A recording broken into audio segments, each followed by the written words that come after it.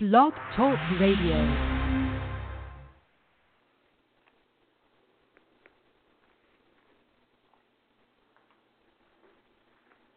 Hello, this is Leslie Gist, and you're listening to the Gist of Freedom. Tonight, we have on the line Miss Karen Jones Meadows.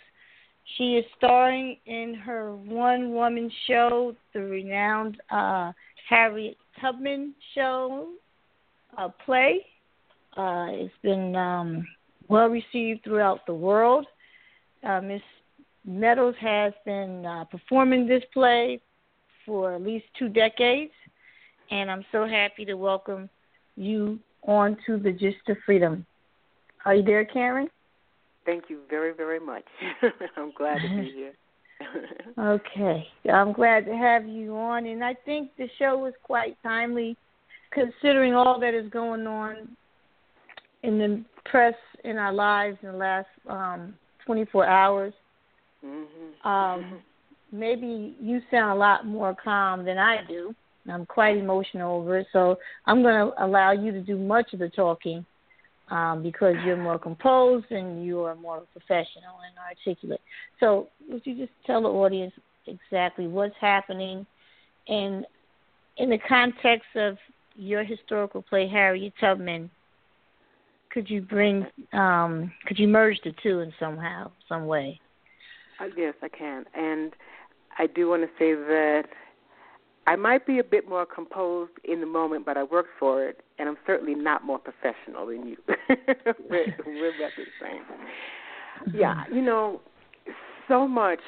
I wrote a post today, and it took me a good while to write it because I knew some components that I wanted to have in it to make sure that it came out the right way, and it didn't have the charge that you're talking about because it's just beyond. Everything that's happening in the world right now is beyond comprehension. But I believe there's a reason. So I'm just going to read this and then talk about it some. And in terms of Harriet Tubman, which, I do her play, which is called Harriet's Return, and it is her play. I just get to do it. And It's based on her life. And you said 2 decades in different incarnations, and I'll get into that later. But Harriet Tubman was so many things and is. To me, she has residual energy that she left here. She's our mother spirit in a lot of ways. And that's why she touches so many lives. That's why people pray to her, why people ask for the strength of Harriet, for the wisdom of Harriet. And she had that because she tapped into that within herself. She was a community activist. She was a strategist. She was an entrepreneur. And all of that together composed her because she knew what she was doing. And I believe that we have the opportunity now to hone all of that within ourselves and within our communities and know what we're doing. So I wrote, people kept writing, I kept seeing, when will this stop, when will this stop, and when will it stop? It was a theme. So I wrote, it will stop because we will stop it. Everything is coming up so that putrid, lingering hatred, disguised in a myriad of ways, will no longer have the power of protection. As hard as this process is, we see strength, assisted with the presence of mind to live through recording her partner's murder. Change at a core level, removing the possibility of denial and excuses about current racial realities. The big truth is being forced to the surface daily, not only here but everywhere. It is time to confront truth in ourselves, families, relationships, communities, nation, and world. The universe, life, naturally expands, and we can go with it or combust. We are being forced in so many ways to choose between putting clean clothes on top of dirty ones and acting like all is well, or getting naked, taking a cleansing bath, and stepping out into the power of wholeness and unity we were meant to be, with each one of us contributing in our own way to the next phase of uplifted life individually and collectively. And as I said, it took me a while to write that because I wanted it to say exactly what I meant and not have that charge, not have the emotions gone wild. And I do believe that we are having a transition, a huge transformation. And anytime there's huge upheaval, huge shit, like getting born. Getting born comes with pain. It doesn't just happen. No one just flows out. It's work. And it's the same thing with this. And we're in a pressure cooker. And we have to account for ourselves, our individuality, but also the love that we have for each other. We need to return to that soul center. And Harriet had that, and Harriet taught that, and Harriet did that, and she continues to do that, and that's why people are drawn to her. So that's Okay. What you're talking about, what recently happened is, and we had two black unarmed men were shot and eventually died. One on camera while he was being streamed live by his girlfriend on Facebook, which is a new technology that Facebook has added, where you can hit one button and go live and broadcast and stream. And his girlfriend, which was in the car with him, streamed the shooting after the police officer shot him. His seatbelt was still buckled in place. A 4-year-old was in the back seat, and he was shot 4 times. In the world, 4 million hits within a few hours. Witnessed this man take his last breath while a screaming officer holding a gun and pointing the gun at the surviving woman with her child, witnessing all of this. And she had the mindset to, with some real composure, to explain to the Facebook audience what she was going through. Earlier, less than 24 hours earlier, a video was released of another unarmed black man being subdued. They had 2 police officers had their knees on his back. He was on the ground, similar to Eric Garner in New York, who everyone can hear him saying when his was recorded, "I can't breathe." So they looked eerily the same, and these 2 police officers pulled out their gun while having him something like hog-tied, and proceeded to shoot him at point-blank range. And prior to shooting him, one of them yelled, "He has a gun." And then after they shot him, and this is all alleged, and after he was shot, you can see on the video camera that one of the officers went in his pocket as if he was removing something. That's what it looks like. This is what has been reported, and you can see it for yourself if you just Google these shootings. So, as you can imagine, we are currently in a state of unrest. There's protests going on throughout the country. New York, Fifth Avenue, which is a very busy and financial district. Of course, in the towns and cities where these 2 incidents took place, you have unrest. So when we talk about how are we going to resolve these issues, we always look back at our ancestors. And one of the ancestors who was very successful in resolving very similar incidents as the ones we're going through now is Miss Harriet Tubman. She started her campaign after the 1850 Fugitives Law was passed. And the Fugitive Law is very similar to the Stand Your Ground law. The Stand Your Ground law allows someone to provoke an individual and then to turn around and say, if that person defended themselves, that they themselves who provoked, the provocateur, I'm correctly pronouncing it, is allowed to shoot the person they provoke. And this has been going on ever since the Stand Your Ground law was passed. And it started with a young man, a teenager, Trayvon Martin. So in 1850, and I'm going to let you get in here, Karen, right away. In 1850, there was a law passed as a result of California being admitted into the Union. There was a negotiation by a congressman named Clay. And he is, the name Clay is associated with Muhammad Ali, Cassius Clay. Muhammad Ali was named Cassius Marcellus Clay. His father was named Cassius Marcellus Clay after the abolitionist Cassius Marcellus Clay out of Kentucky. This man was known as, this was his cousin that Cassius Clay, Muhammad Ali, was named after. But the great compromiser, Henry Clay, was part of negotiations to admit California into the Union as a free state in exchange for the Southerners, the slavers, to allow California to be admitted into the Union. Was the free states, the abolitionists, could receive the gold in California, and the slavers felt that slaves were worth more than gold.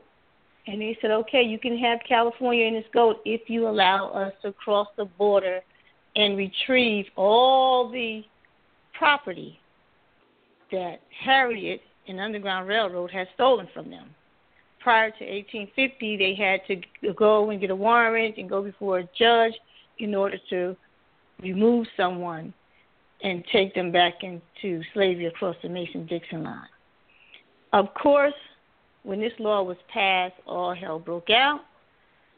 If you were born free 2 or 3 generations in Philadelphia, in the North, if someone accused you of being a runaway slave, you did not have any due process. So as you can imagine, black churches in the North became barren, and like in black towns became ghost towns, and a lot of people fled to Canada. And during this era, it was Harriet Tubman who became prominent, who kept going back, and instead of taking people to the North, because of this law, the North was no longer a safe haven. She took them all the way to Canada. So I'm going to let you pick up from this point, and I'm going to sit back, put my phone on mute, and let you talk about Harriet and your play, because you have so many interesting facts that most people don't know about Harriet. And we don't want to give away your play. I saw it twice, and I'm going to see it again. So when can tell us if there's any special events that you want to talk about before we delve deeply into this conversation? Well, absolutely. If you are in the New York or the greater New York tri-state area, I'm going to be performing Harriet's Return based upon the legendary life of Harriet Tubman on July 17, 18, and 19 in Manhattan. And it's at the Marjorie S. Dean Theater, which is on 64th Street between Broadway and Central Park West. If you go to my Facebook page, which is Karen Jones Meadows Now, you have to add the now, or if you go to website Karen Jones Meadows or Harriet's Return, it will all take you there. It's by invitation, but I am inviting you. And so if you'd like to participate, if you'd like to come, there isn't a charge. Of course, you probably need to sign up now because we have a lot of people coming, so it's a good idea that you RSVP. And the RSVPs go to the date. So if you want to come on a Sunday, then it's Sunday, Harriet's Return at gmail.com. If you want to come on Monday, it's Monday, Harriet's Return at gmail.com, or Tuesday, Harriet's Return at gmail.com. We can get back to that. There was a Fugitive Slave Act in 1753, I believe it was, and 1793. And so this was a coming back. And Harriet, there's actually a line in Harriet about it. She talks about what you just said, Leslie, that we have to go twice as far, 10 times more dangerous, all the way to Canada now, and that we're going to have to fight like Hannibal, like Queen Nzinga did the Portuguese. That's the line, of course, it's done in a more theatrical way. And Harriet was savvy. I said she was a strategist before. Harriet was a thinker. She also listened to her guides. And I keep coming back to this because we have to do that. We have to have our soul connection at the forefront, because there cannot be, I'm going to use the word perceived enemy, that we think has more power than we do. And the only reason we think there's more power on the outer planes is because we're not checking in on our inner plane. Our soul will tell us what to do. It directs us. It's hard to listen to sometimes. It takes practice, but it can be done. And I'm not talking about following any particular religious doctrine. I'm talking about the thing in me that goes, Karen, don't do that. And I go, yeah, but I really don't do it. And learning to listen to that. And a lot of the play is about Harriet's cathartic process. She didn't get born and go, I think what I'm going to do is go back 19 times and do this, that, the other, and fight in the Civil War and all the various things that she did. She had a process, and she had guidance along the way also. And this play is about freedom and love. Of course, the period of our enslavement is in there, that whole, and the details about what goes on during that. But it's very personal, it's very specific, and it's about having a fire within you that will not let you be oppressed or suppressed by somebody else, and also not by ourselves, because we do undo our own good sometimes. And the play starts in the contemporary, and I did that because I love history, but there are a lot of people who don't love history, and they don't understand why knowing about our ancestry, no matter what it is important, because there's a lineage and there's cellular memory. There's certain things that trigger. When I get ready to do the play, if I haven't done it in a while and I come 2 weeks up, I start getting it's not a stress actually. It's a resistance that actually, I guess, comes up. And there's all this energy around, and I feel the sadness come over me. But I also can feel rage, all these different things, and it's cellular memory. It is pervasive, and because in the United States we don't deal with it in any way that is permanently healing or more deeply healing than it has been. We have lots of Band-Aids, and then the Band-Aids get ripped off, and then other wild stuff happens, and so we keep recycling the same thing, and until we get to the core, it's not going to change. And that's something that I've had to realize, come to, and I make a point of focusing on what I want to create, not what I don't want to be a part of. Because if I put the energy into what I'm resisting or into what I'm fighting, then I can't put it on what I want to have happen. I want our children to be well educated in good schools. I put my energy into that. I want people to know who they are, and so that they can take that fire, that energy that's innately a part of each one of us, and be themselves and go out in the world and do that which they want to do. And Harriet had that as well. And so it starts in the beginning, and she's hearing these disparaging things about African-descended people from other African-descended people because she's in an African-American-owned restaurant. And it sets her off. And so I'm just going to do a little bit from the top. And she says, this person, I'll do the man first because he says, you pick any black man in this room, I'll give him a cigar, ride in my Benz, call him Mr. Blah, blah, sell that sucker death dust, don't know crystal from a jelly jar. Black people, stupid, deserve to be killing each other, especially the kind doing it. What kind? I feel my head snap around. He goes on. Every other immigrant's woven into the political, social, family, and economic structure of this nation except us. Fool, you don't think the brother who owns this place is woven for a group of non-immigrants who were dragged off their land by folk who didn't know jack about where they were, then forced from all aspects of normal human life for hundreds of years? We are greatly woven. We fully participate in and create this culture our ancestors built fought wars for? Is anybody in here paying with something other than U.S. checks, cash, credit? Did you forget how many of us died so we could dine out this fine evening, go to school, get the vote, live somewhere? Well, that's what I wanted to say. But instead, I clasped my hands over my mouth to keep from going off. And my date asked if I'm okay. Did I burn myself? And I shake my head yes, and then no, because I don't like to lie. Then it begins, dizziness. A haze of thoughts and pictures ripped through my mind of African-descended people doing every kind of thing doable since the last time I was here, which wasn't that long ago. You see, I remember. When I drive down I-95 or 77, I don't see cherry blossom-lined highways. I see sweat rolling down the backs of slave laborers, humpbacked women and glass-eyed men with cuts in their hands and pus in their feet from picking whatever the overseer tells them for the day. The ancestors and the voices that guide me are calling me now. I take my date's hand because I want to stay here. He's trying to understand. He's holding on, but it's futile because I know what I have to do. And we are absolutely in two different worlds. The voices say, "Come, Harriet. I don't want to go back." And then from there, we go on. Wow, wow, wow. That's something very, very powerful, how you weave the past with the present. And I like how you said that you don't see tree-lined areas. You see, enslaved people working. And I think many of us do today when we see certain areas, we think, that's a pretty structure.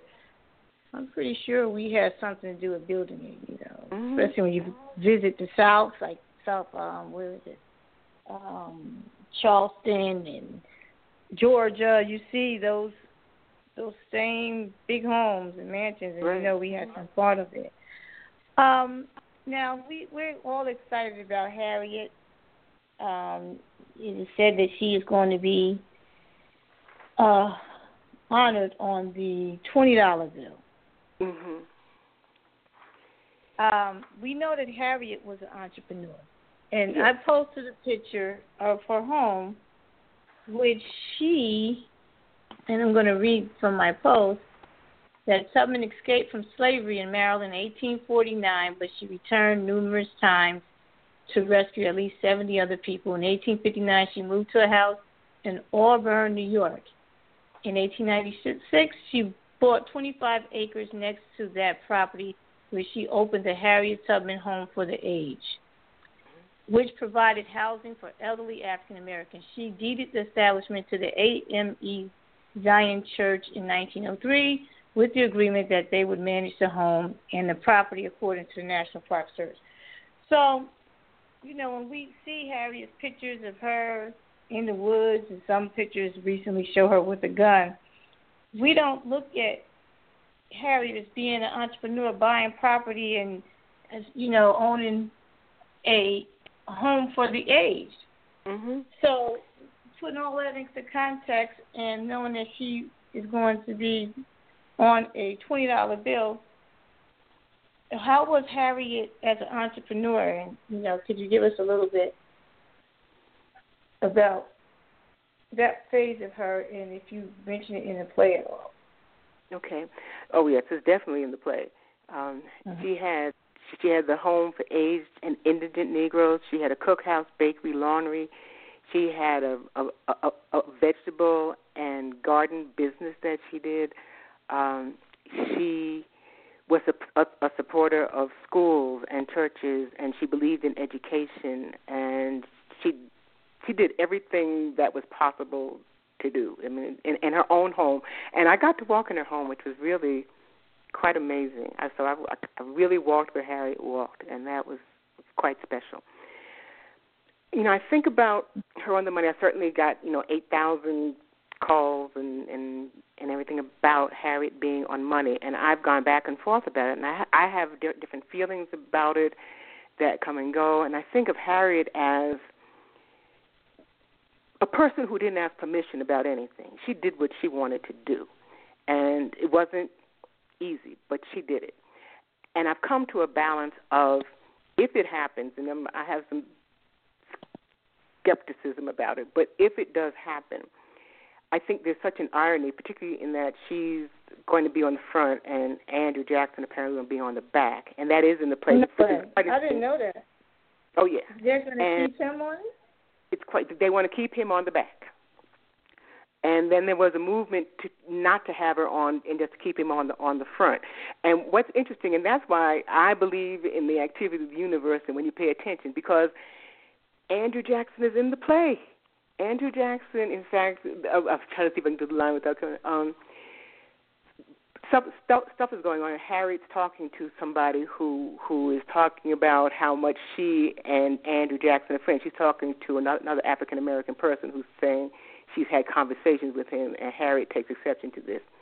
And she calls him the most hateful, treacherous scoundrel of a man ever took a hold of a breath. And any colored person could like him got to be ignorant their own self, because ain't nothing worse than being against your own peoples, especially since it's the masses paying you today. So Andrew Jackson's in there, and so I find that quite ironic. And I think what came to me, because I did ask, because I do chat with her, and she said it would be really cool if we, as a collective community, African Americans and all others who would like to participate, had our own money with Harriet and Sojourner and Frederick and whomever else, and then contemporary people like Michelle Alexander and Brian Stevenson. And we circulate this money in our community and pay for our goods and services with this money. And we build community and businesses. And that's what came in. And I liked it, so I thought I'd share it with you. Oh, that's a wonderful idea. And because of these shootings in the last 24 hours, there is an economic boycott, and people are, talking about it and trying to figure out how to handle it. And, I recommend that you use the Internet to make your purchases, not just from anyone in America, but outside the country. You hear many times people have to go to Canada to get inexpensive drugs and pharmaceutical products. Mm-hmm. So I think, we should ride that wave and get toilet paper, all our essentials. Buy it from and also think about what we're buying, because that comes up as well. Where is our money going? What are we spending it on, and who's benefiting from it?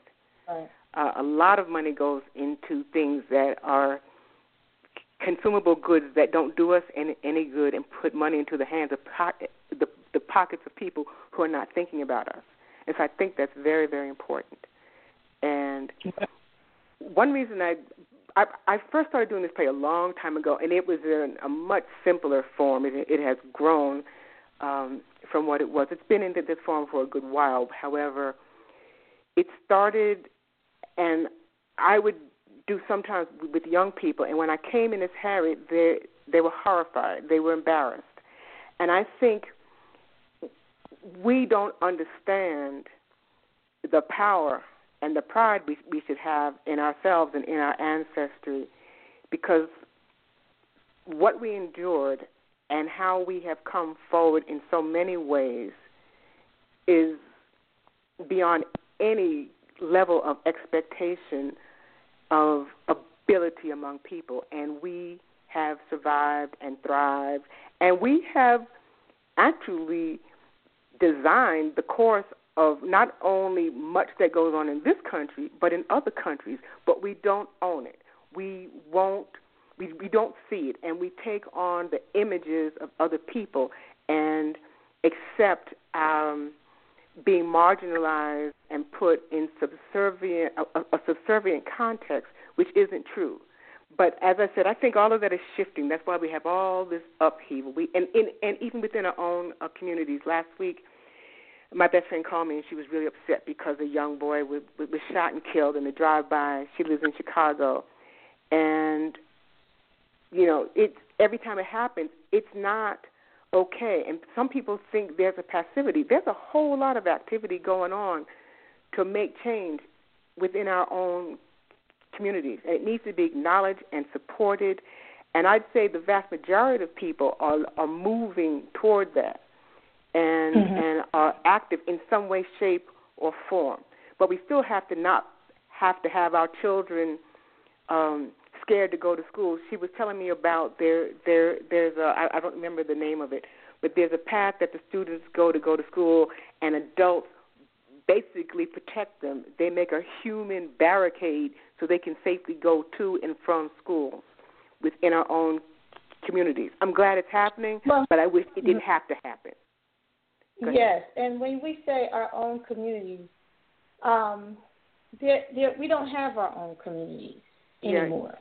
Yeah. When it comes to the cities, these communities that the majority, the blacks, live in urban settings, are being governed, and they are under a police state. Yes, you're right. They're under siege. So they're never our community. As long as the community is being governed and policed by an entity that has historically caused problems, which has historically brought in alcohol. I don't care if it's a Native Americans community or the African Americans that bring in destruction, and then they hide under the guise that they're there to serve and protect. And they are the gang leaders, and they are allowing these young thugs who are so-called committing these drive-bys, which I don't think black children, call them thugs or whatever we want to call them, have the skill level to have the accuracy to shoot as well as they are. And they definitely don't have the smarts to get away with it. So I don't really believe, I believe 90%, and I've been saying this ever since Larry, what's his name? Larry Davis in New York from the 80s, ran from the police, and he was under a hit from the police department. And he shot back and shot some of them. And ever since then, we have been seeing a growing trend where now it's black on black thugs shooting each other, and the police can't figure out who's shooting who. And the guns are somehow getting into our community. So our communities have stopped being our communities. You know, prior to segregation, we could say our communities because they weren't in it. You know, we didn't have white police officers. We had black police officers, or we didn't have any. So now we have a community that appears to be ours because we're living in it, but, you know, we're not in control of it. We don't have control of it, and they're working hand in hand with the element that are criminals, the criminal element, and the police are all the same. So when we say if a person's being shot by a police officer or a person's being shot by a black teenager, as you mentioned earlier, it's the same spirit. It's the same spirit. It might be the body may look different in the outside, but it's the same entity working in unison. So, you know, we have to spiritually look at that as to why is this happening, and I'm going to shift it quickly to the recent terrorism that white Americans are experiencing. And it's karma. You know, we had the last shooting in Orlando, almost 50 people murdered. Right. And then we go back to Trayvon, one kid. Obama came out for the 50. I think he tweeted and made a comment about what just happened last 24 hours. So when we look at white people's terrorism and what's going on with them and what they think is the Muslim terrorizing them, the Islamic people, I think they're getting a taste of what we have been dealing with for centuries here, you know, at least, centuries. I could say centuries. So when we look at Harriet was extremely brave when she went back, and she understood she had to go all the way to Canada. And I would like for you to pick up on her spirituality and the Bible, because in September the Smithsonian is going to open up the African American Museum, right? Right. In D.C. And I read that they're going to include Harriet's hymn book, not her Bible, but her hymn. Right, her hymnal, All right, could you talk a little bit about, some historical places that you recommend people visit and learn more about Harriet, and, of course, talk about this hymn book and the museum in D.C.? Okay. Well, certainly the Harriet Tubman home in Auburn, New York, which is where she lived for a very long time, and it is an historical landmark. It was, as you said, it was deeded to the church, and Reverend Carter and his wife, I want to say Catherine, I'm not at the moment, I think it's Catherine, have been taking care of it for years.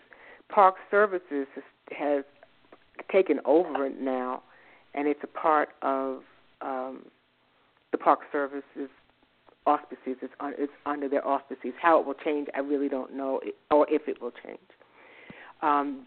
And when you're doing that, also the Stewart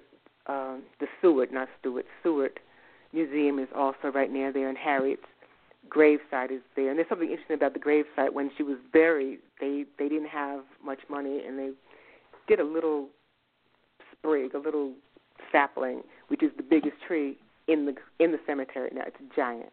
It's amazing. It's amazing. It really, it just hovers over everything. Now, Karen, do you think that's a good idea to have the national park take over the church as opposed to the church taking over her home? I liked it private. I did.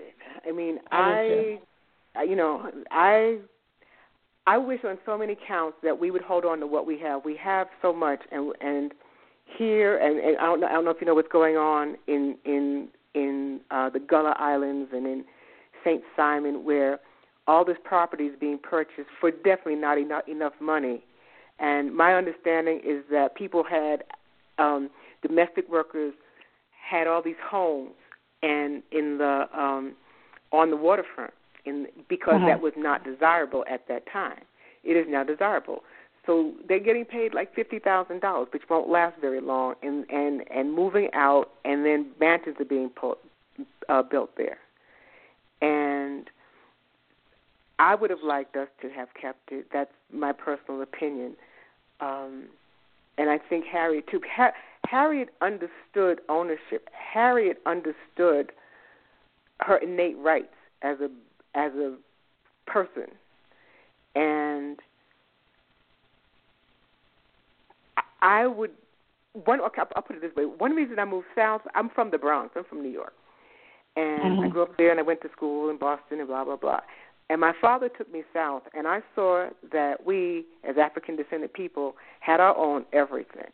Schools, businesses, built, you name it, just everything, our own true communities. And I said, I want to live there because it felt whole, it felt safe, it felt a place where we could thrive and expand and express ourselves at all times. And that doesn't happen, and it's happening less and less. And there are a lot of reasons for it. And I was thinking today, before we did this interview, that I've lived long enough and seen enough to know when we were about to tip the scales in a nice big way during the 60s and 70s, and how things shifted the other way because there's a play, I'm trying to remember the author because I know who she is, I'll get it. It's called Crumbs from the Table of Joy, and I love that title. And I'm trying to look at. I'm trying to get her name so that I give her. Well, we'll come back to it. Tell us more about. His credit. Lynn Nottage wrote it, but I love that title because that's kind of what it turned into. Crumbs from the Table of Joy. It seemed like, okay, we're going to mix in. We're part of the fabric. We're a recognized part of the fabric because we've all been part of the fabric, but we're a recognized part of the fabric across the board. And then we began not to recognize ourselves, and we were looking at the wrong fabric, you know. So it is about us making that pendulum is swinging back, I think, the other way.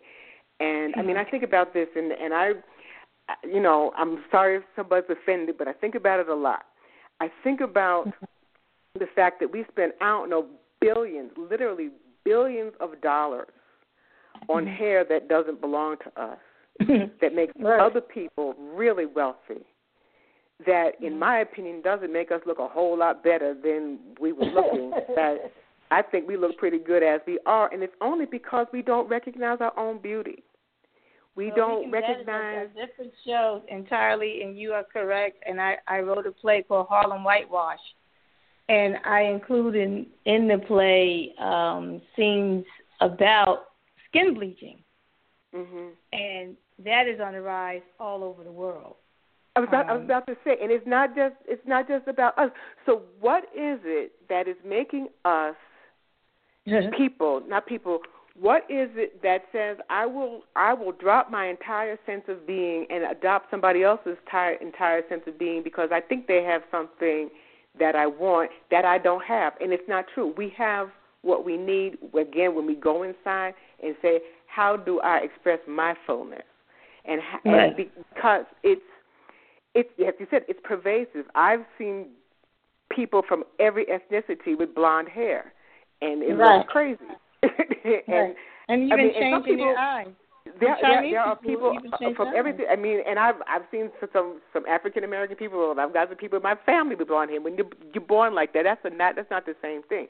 But when we are denying ourselves or putting somebody else's standards of beauty and education, and the other thing is we also seem collectively, not everyone, and there's a lot, as I said, I would now reiterate, we make some amazing strides. We do some amazing things all the time.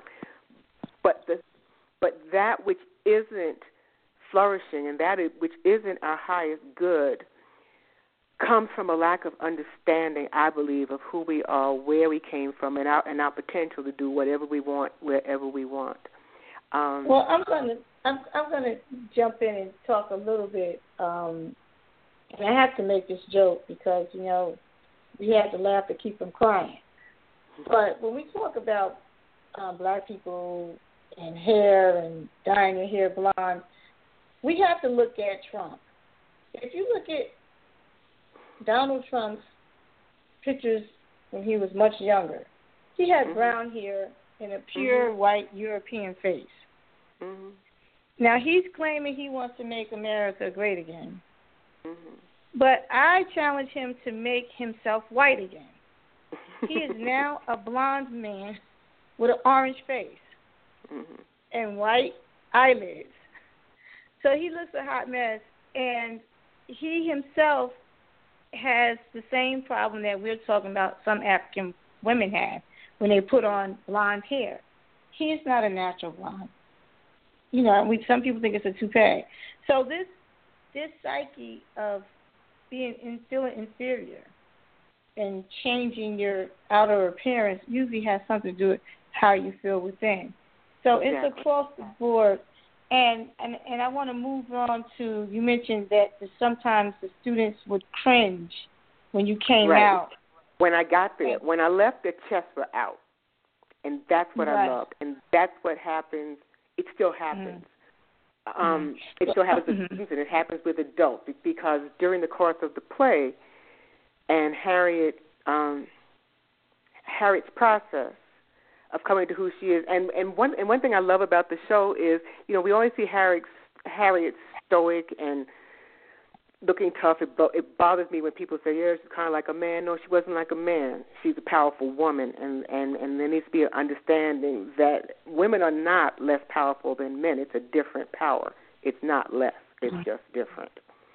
And she had relationships and cared about the same things that most of us care about. And I think that's really, really important. And I think, when slavery comes up, people get very uncomfortable because they don't understand it. They don't know what it is, and they just want to say, it happened a long time ago. Actually, it's happening now.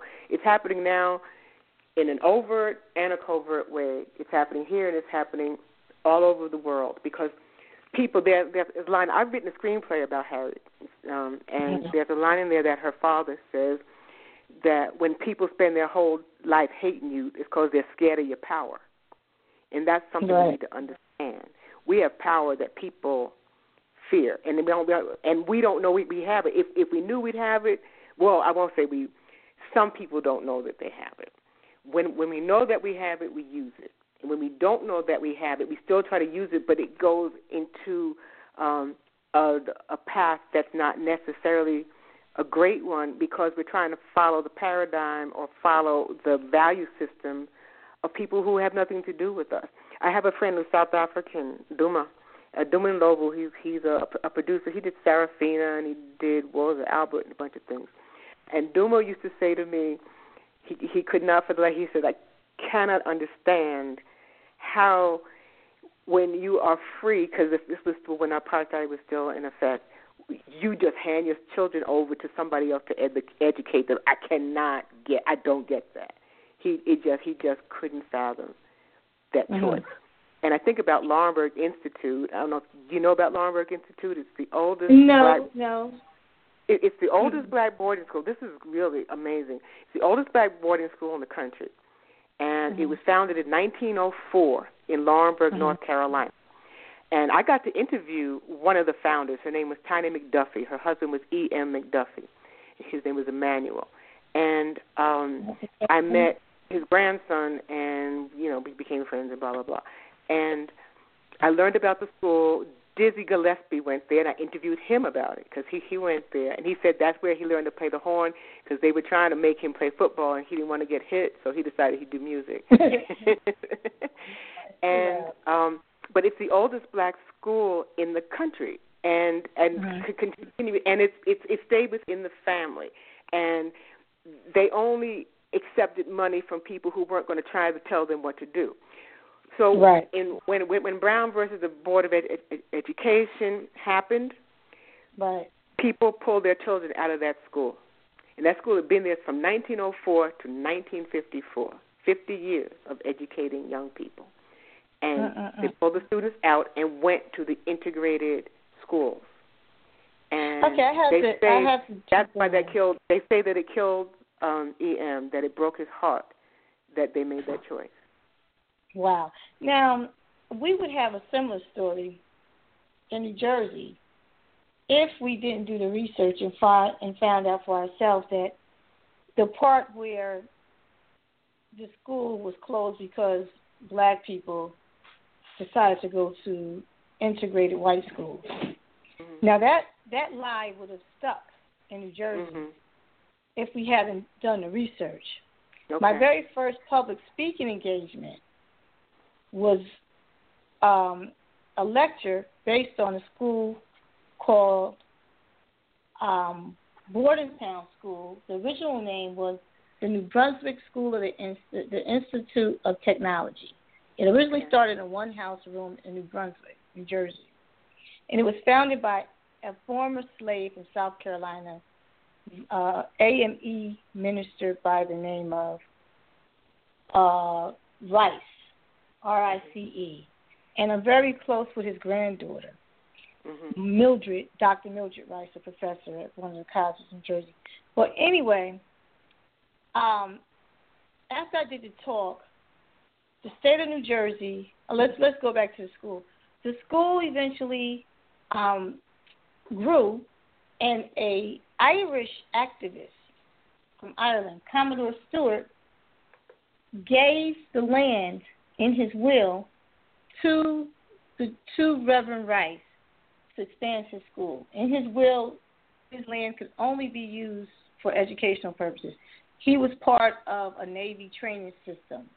The ship that he commanded was called the Constitution, and it was known as Ironside. So they named this black school after him in his honor because he gave them like 100 acres. And the school was modeled after Booker T. Washington. school, Tuskegee. Everything was built by the students. Now, close to 1955, New Jersey got really, really shrewd and tricked the administrators into changing the name from Ironside to the Manual. Went from technical to now Manual Training Institute for Negroes. Mm-hmm.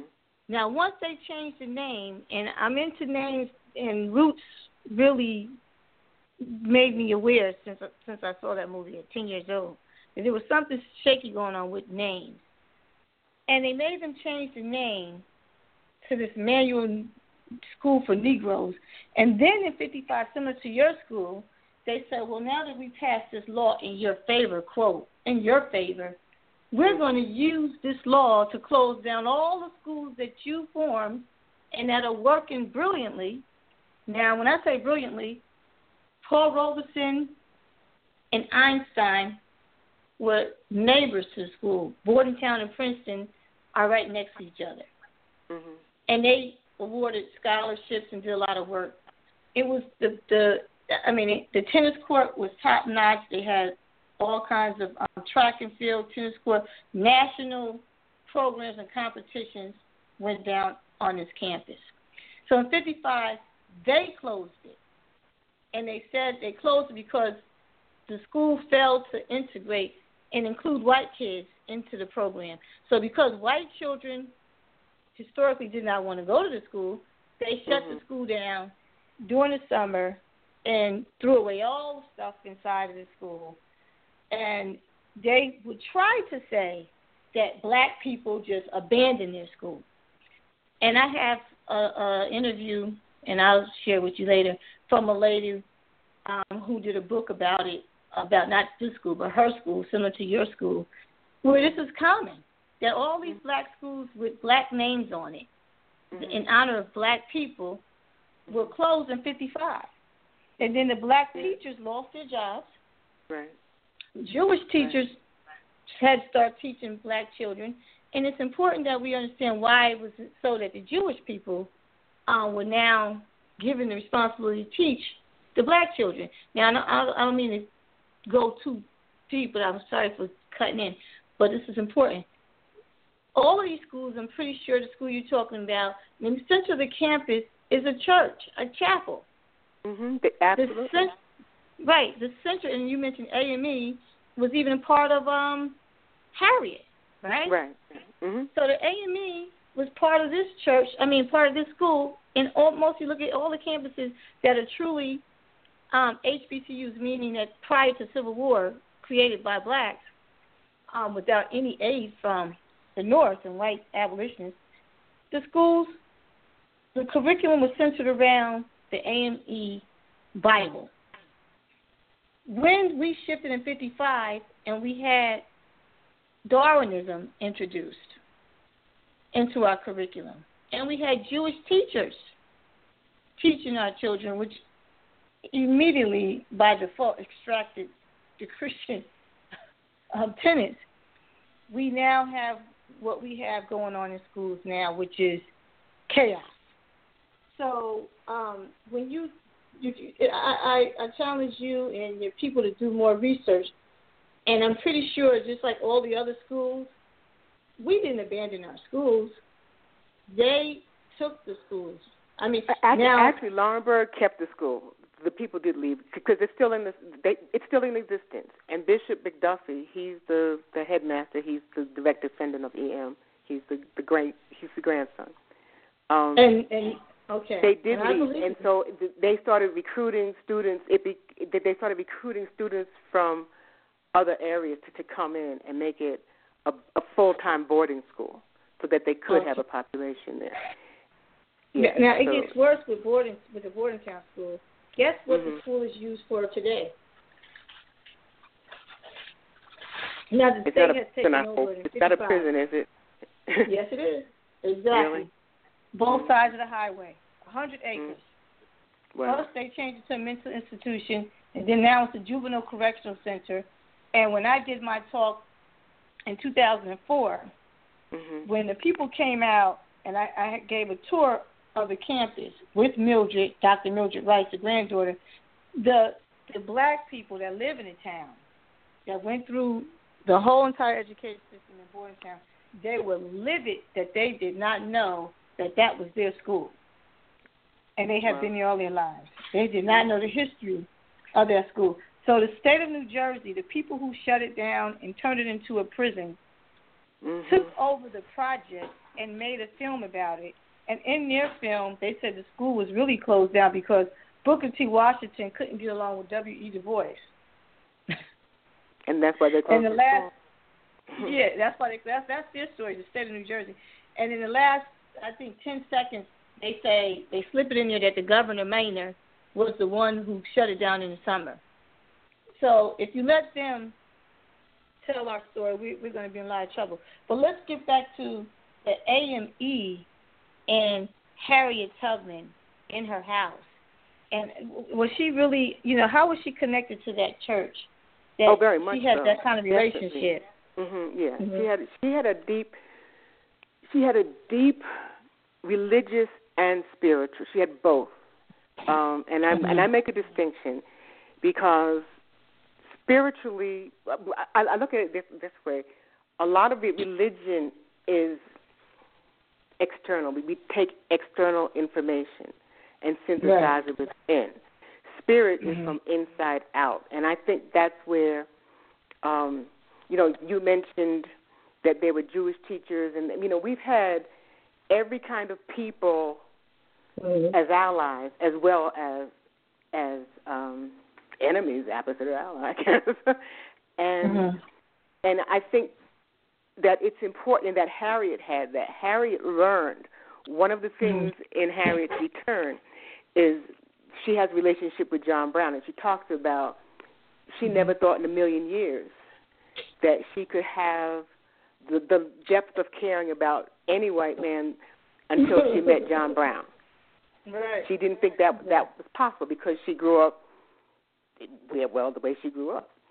And so her belief that we were self-sufficient and that we are self-sufficient, and I think that makes a difference. It's interesting because I was thinking about the Nation of Islam today because, as I said, I grew up and all these different things were going on. Malcolm X, King, everything is going on, and there is absolutely we are going to take our own power and be in charge of our lives. And the processes were a process, and then it just kind of died back. And I don't think in any small way it wasn't due to infiltrating drugs and a whole bunch of other stuff into our world. I don't. Right. And also, just from a plain psyche, watching everyone who said something powerful and was making a difference get assassinated, that didn't make people want to jump out there either. I mean, there is this self-protective survival instinct that's in people that sometimes, unless we have a coalition or a group action that makes us feel a part of a whole that cannot be denied and doesn't dissipate because a few people get pulled out and go into high-powered jobs or go live in wherever and whatever, and then what we need as a foundation is yanked out. It's like the rug got yanked out. I understand. And so it's building back up, I think. I do. I know it's building back up. And I want you to be clear when I say that the school was shifted into the hands of the Jewish teachers, and that always backfires.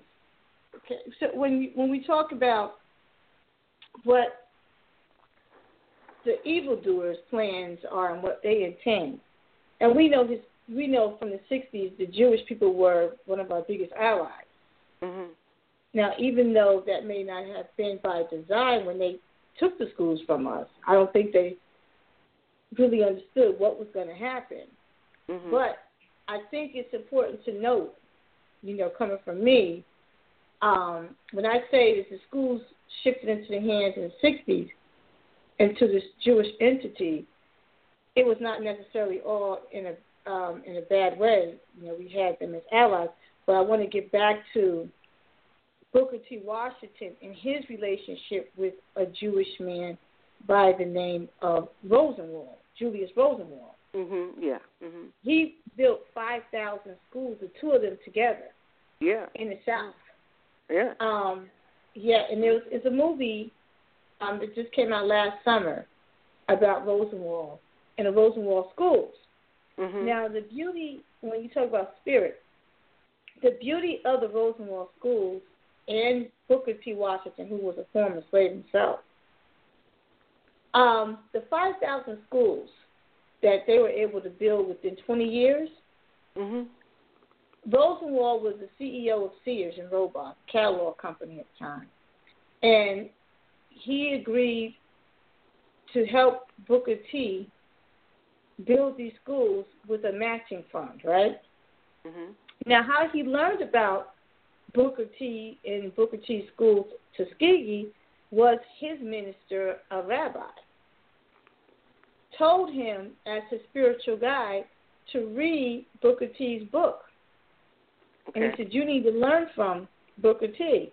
So impressed was he with Booker when he visited the school, he decided to make this partnership. Now, a little later on, Rosenwald, being the businessman that he was, he said, I could give you prefabricated schools. You no longer have to build the schools. We'll just drop them down, and you have a school. And Booker said to him, no. The beauty of the school is not the building, but where our strength comes from is the bond that we form while we're working together. You're building the building. Building it.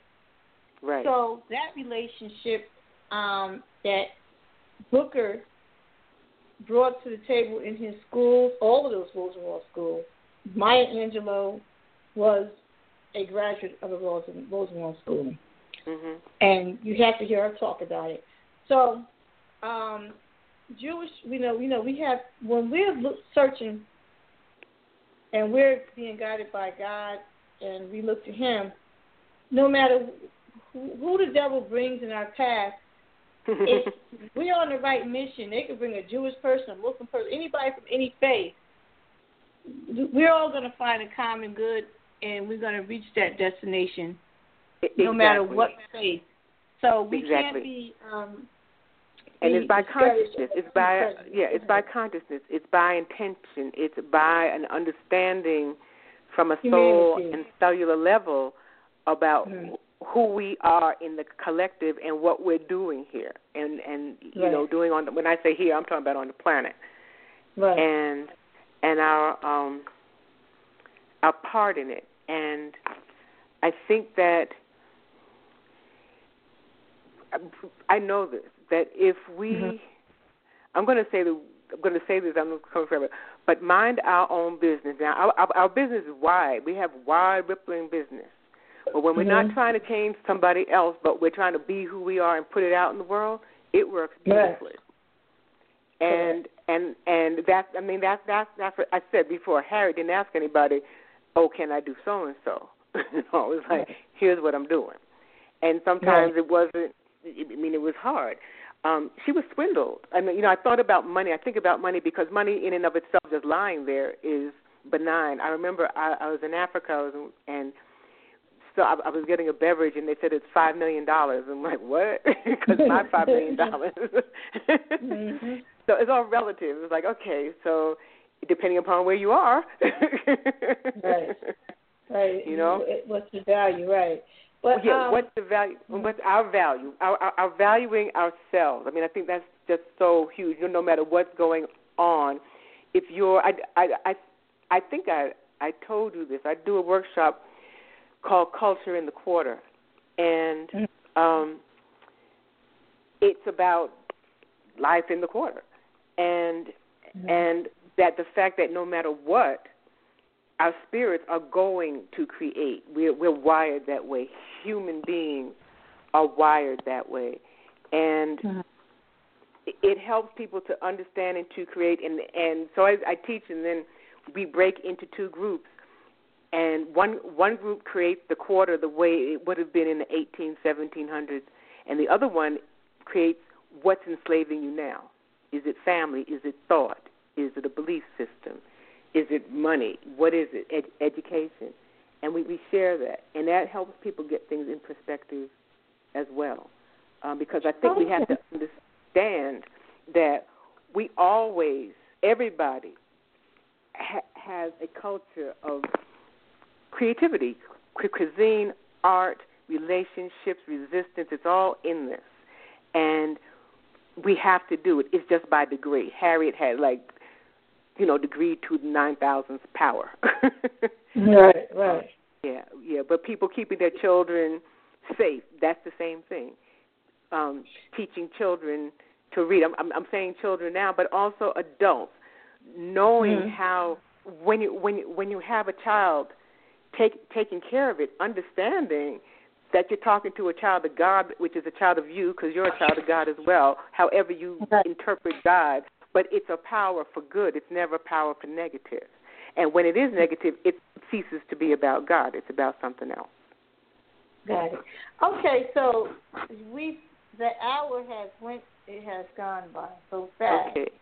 Okay. All right. I want you to. You went to areas I wasn't expecting, but it's fine. It's good. You know what? I am guilty as charged. No. Of course, God is charged. I love hearing you talk. It just amazes me what you know about everything. Oh well, I don't. I know a little bit about a lot of little things, but I interview people like you, and I'm learning every night, and I love to learn. So I will admit that. But we have to get back to how can we RSVP to come out and see your show? Yes, and I really want people to be there. I don't just want it. Harriet wants it. Harriet made me do this, so you all have to help a sister out. Right. There isn't a charge, so you are our guest, and the play is at the best way, I guess, you can go on my website because it's there. You can go on my website.